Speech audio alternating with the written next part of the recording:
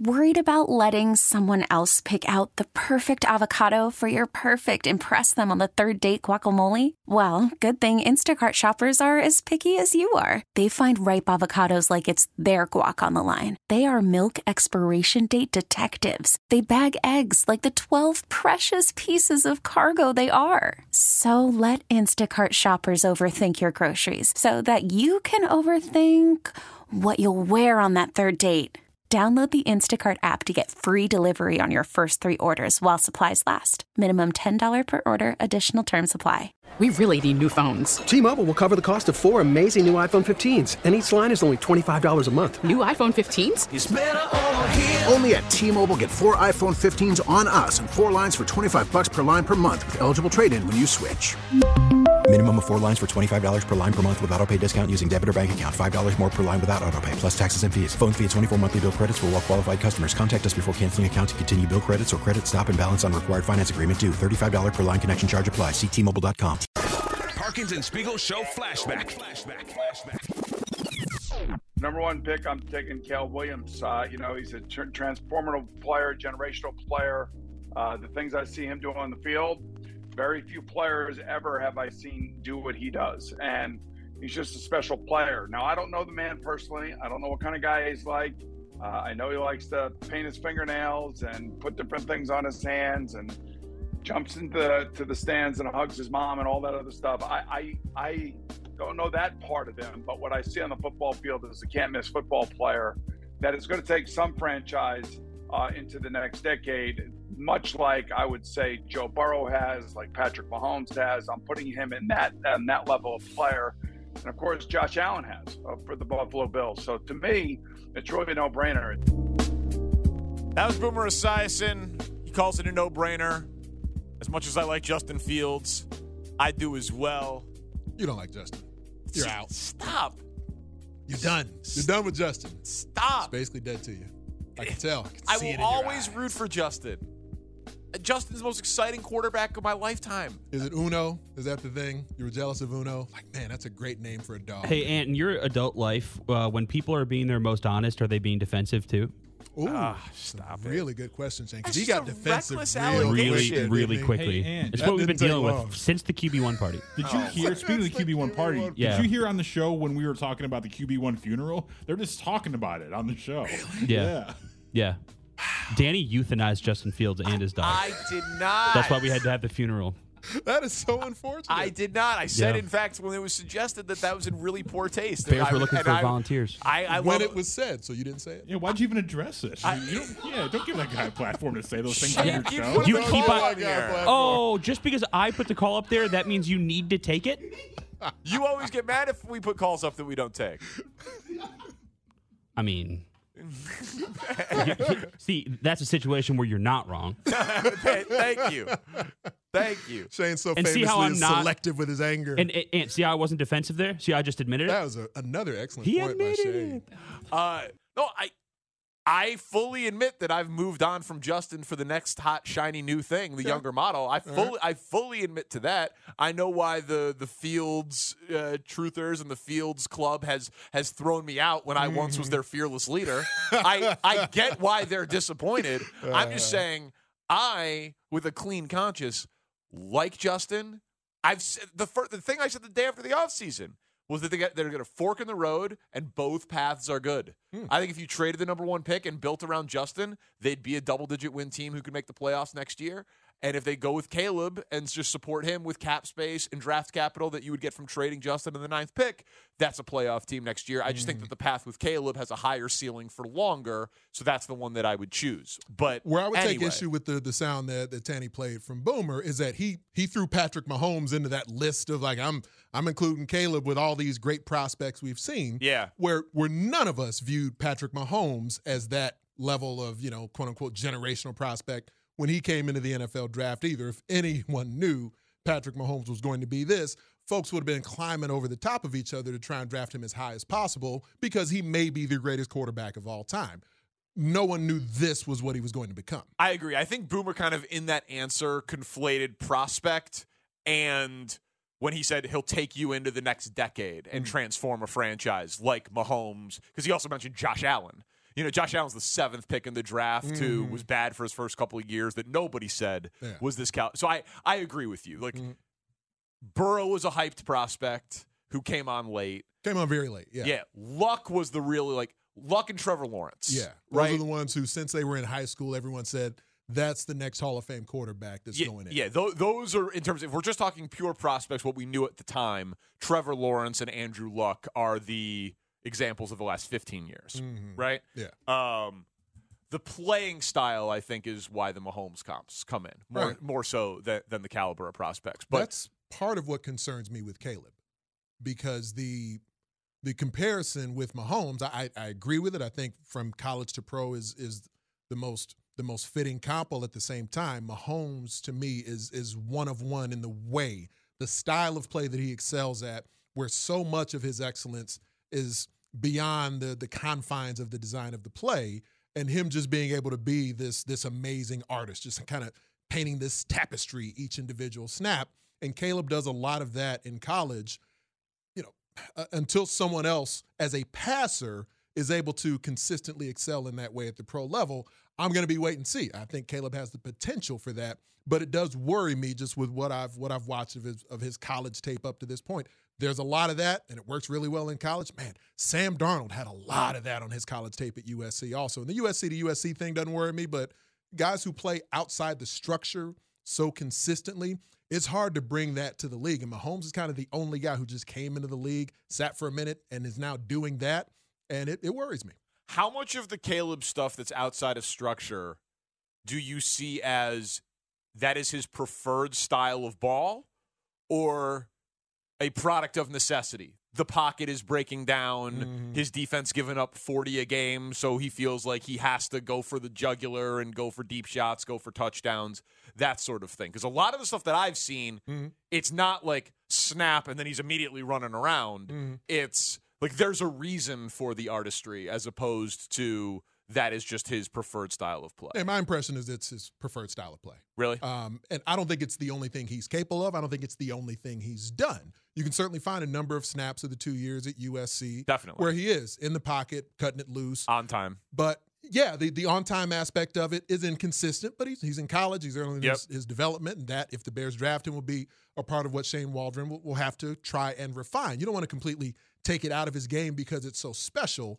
But yeah, there's a lot of that there. Even like his first season at USC, when there was a better offensive line and more talent around Jordan him, Addison, there was still a lot of that there, whether it was necessary or not, because he's capable of it. And I do think that it's not always just something where he's kind of bailing out a bad offensive line every time. I think that's within him. And again, just like it was within Patrick Mahomes while he was at Texas Tech, and he's been able to find a way.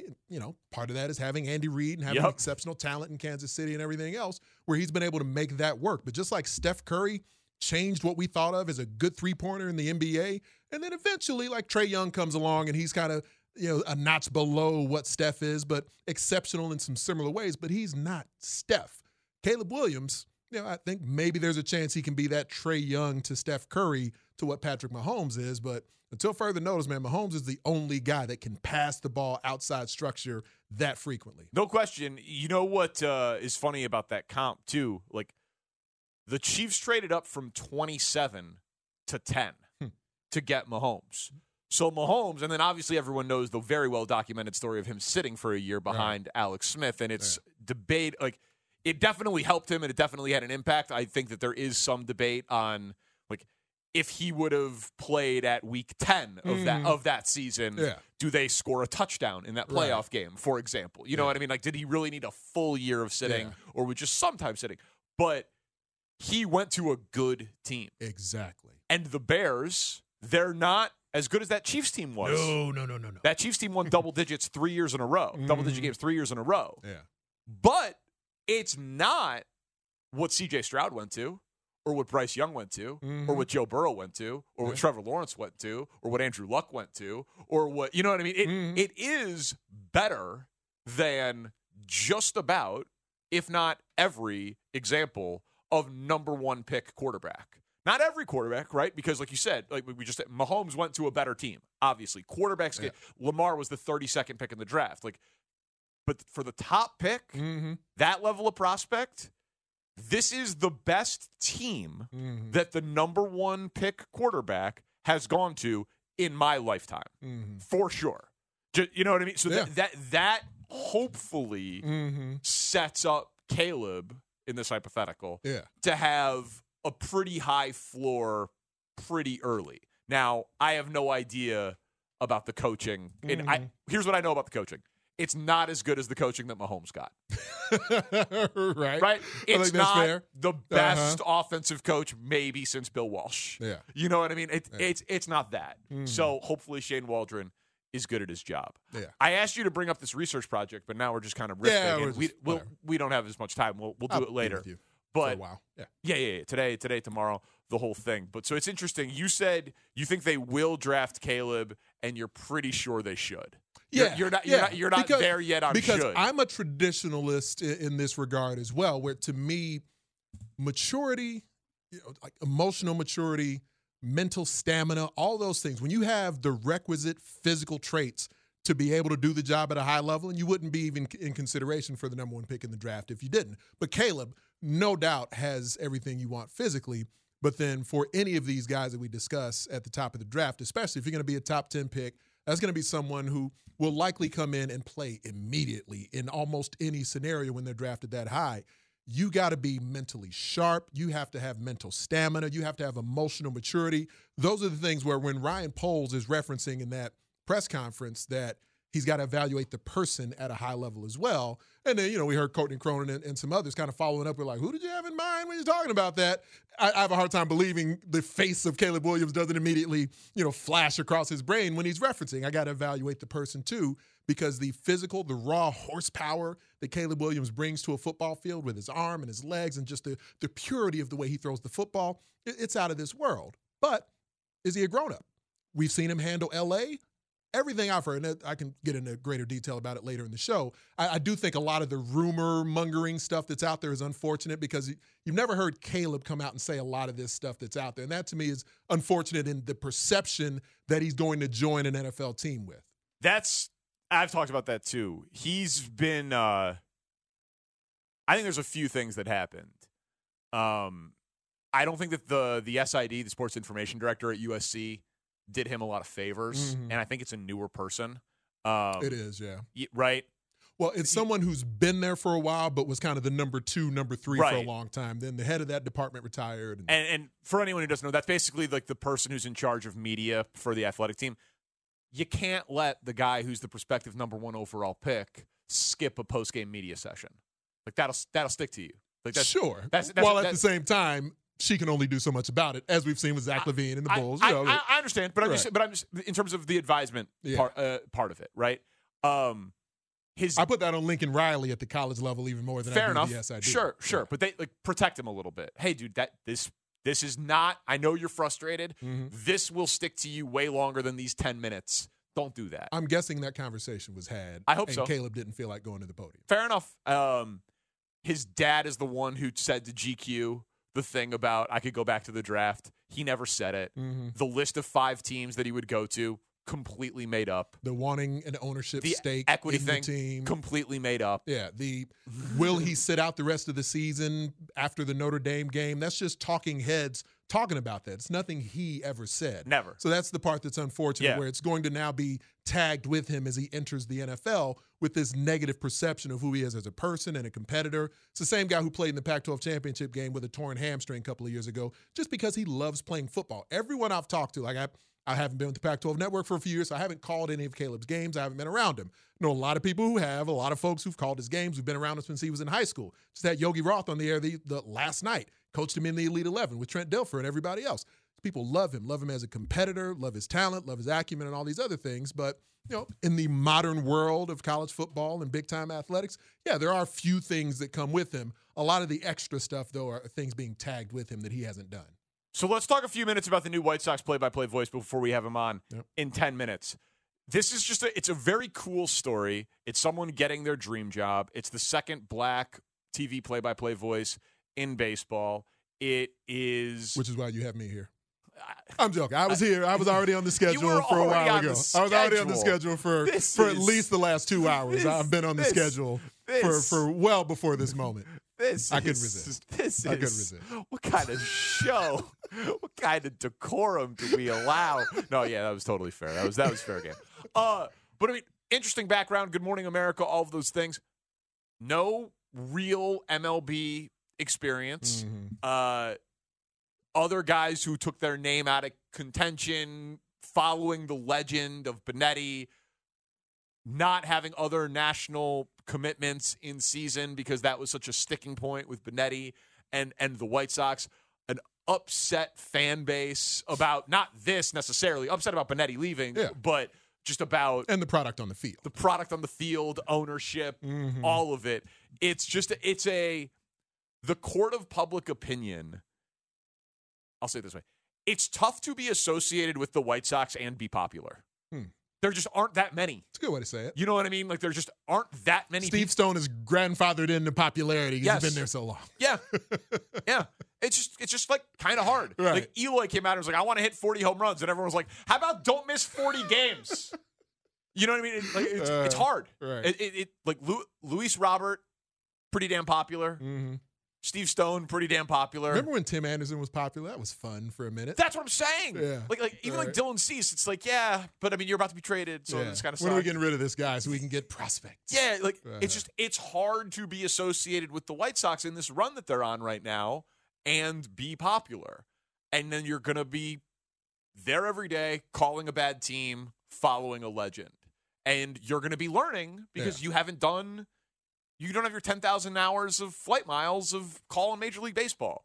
It's a tough spot. That's all where it I'm is saying. right now. Now, a couple of years ago when they were young and exciting and you got folks, hey, let's leave the Cubs and go do White Sox radio because I'd rather do that because they're on the burgeoning something. They're on the forefront of greatness. When the product on the field is exciting, then everybody surrounding it can be popular. Yep. The product on the field tanked really quickly and went from excitement to angst seemingly overnight. And so now, yes, it's a brand that's difficult to be directly associated with. And if the product on the field is what we anticipate it'll be this season, then it's gonna have a negative tinge to it for a lot of folks because the team is losing. In the end, the product on the field is what carries a lot of that perception. Yep, and we'll root for him. You know what I mean? But I'm very interested in talking to him about like his perspective on all of that, how much he reads the feedback, and you know what I mean, all of that stuff, because it's not the biggest fan base, but it is a passionate fan base. Loud. It's like the Allen Iverson of fan bases, like pound for pound, White Sox fans, like they make it known. You know what I mean? They do funny things at the ballpark. They like yell at players. Pernell Sweet Pea Whitaker of the fan bases, maybe something like that. There you go. Yeah, absolutely. It's just like a kind of a funny. He's walking into an interesting situation. Yeah, no doubt. We'll see. So, but then you get one of these gigs, man. Like, you're still a Cubs fan, right, Shane? Still a Cubs fan? We'll see. We'll see. We're in a free agent period right now. Oh, really? Free agent period? Yeah, free agent period. Okay. Are you doing like the Lawrence style room? No, I'm Springo, not. I'm not. Oh, No, okay. I'm not in. No. I'm either a White Sox fan or I will be a Cubs fan. Go to Cubs games. I never say I'm a Cubs fan. Okay. You're not gonna travel abroad. Not to see what else seriously. is out there. No. All right, that's fair. I was just curious. Tanny has never renounced the Sox on air. On air? Not a full-on renouncement. I will be back. I'm not one of these people that said I'm done. I mean, wake me up opening day. You just need a break in the West Loop when we lift the lid on the new stadium in the West Loop. Let me know and I'll be there. If the White Sox put a stadium next to Rosemary, then you'll be there all the time, baby. Right. Hell yeah, I'm back. What do you say? Like they have Rosemary concessions there? It's so close. Like, what do you say? Probably. I mean, Joe could put a stadium in Rosemary at the success that he has right now. That's true. Get your zucchini fritters here. He's on tuna crudo. That would be an amazing thing. He would love it. Beef cheek gnocchi, section 136. Squid ink risotto. Okay, well. Oh, look, it's the phony Negroni guy. Give me a phony Negroni. One for everyone. John Schriffen. The release said on the Sox Twitter, bringing energy and passion to the booth. We will talk to him about both next on The Score. We really need new phones. T-Mobile will cover the cost of 4 amazing new iPhone 15s, and each line is only $25 a month. New iPhone 15s? It's better over here. Only at T-Mobile, get 4 iPhone 15s on us and 4 lines for $25 per line per month with eligible trade-in when you switch. Minimum of 4 lines for $25 per line per month with autopay discount using debit or bank account. $5 more per line without autopay, plus taxes and fees. Phone fee at 24 monthly bill credits for well qualified customers. Contact us before canceling account to continue bill credits or credit stop and balance on required finance agreement due. $35 per line connection charge applies. See T-Mobile.com. Now, with the MLB app, you can get baseball your way. Pick your favorite team, your favorite players, and get customized highlights, stories, and breaking news right on your home feed. Follow the action with Game Day, where 3D replays add another dimension. Plus, notifications can keep you connected to every pitch, every hit, every game. The MLB app. Baseball your way. Download it now for free from the App Store or Google Play. Blackout and other restrictions apply. Major League Baseball trademarks used with permission.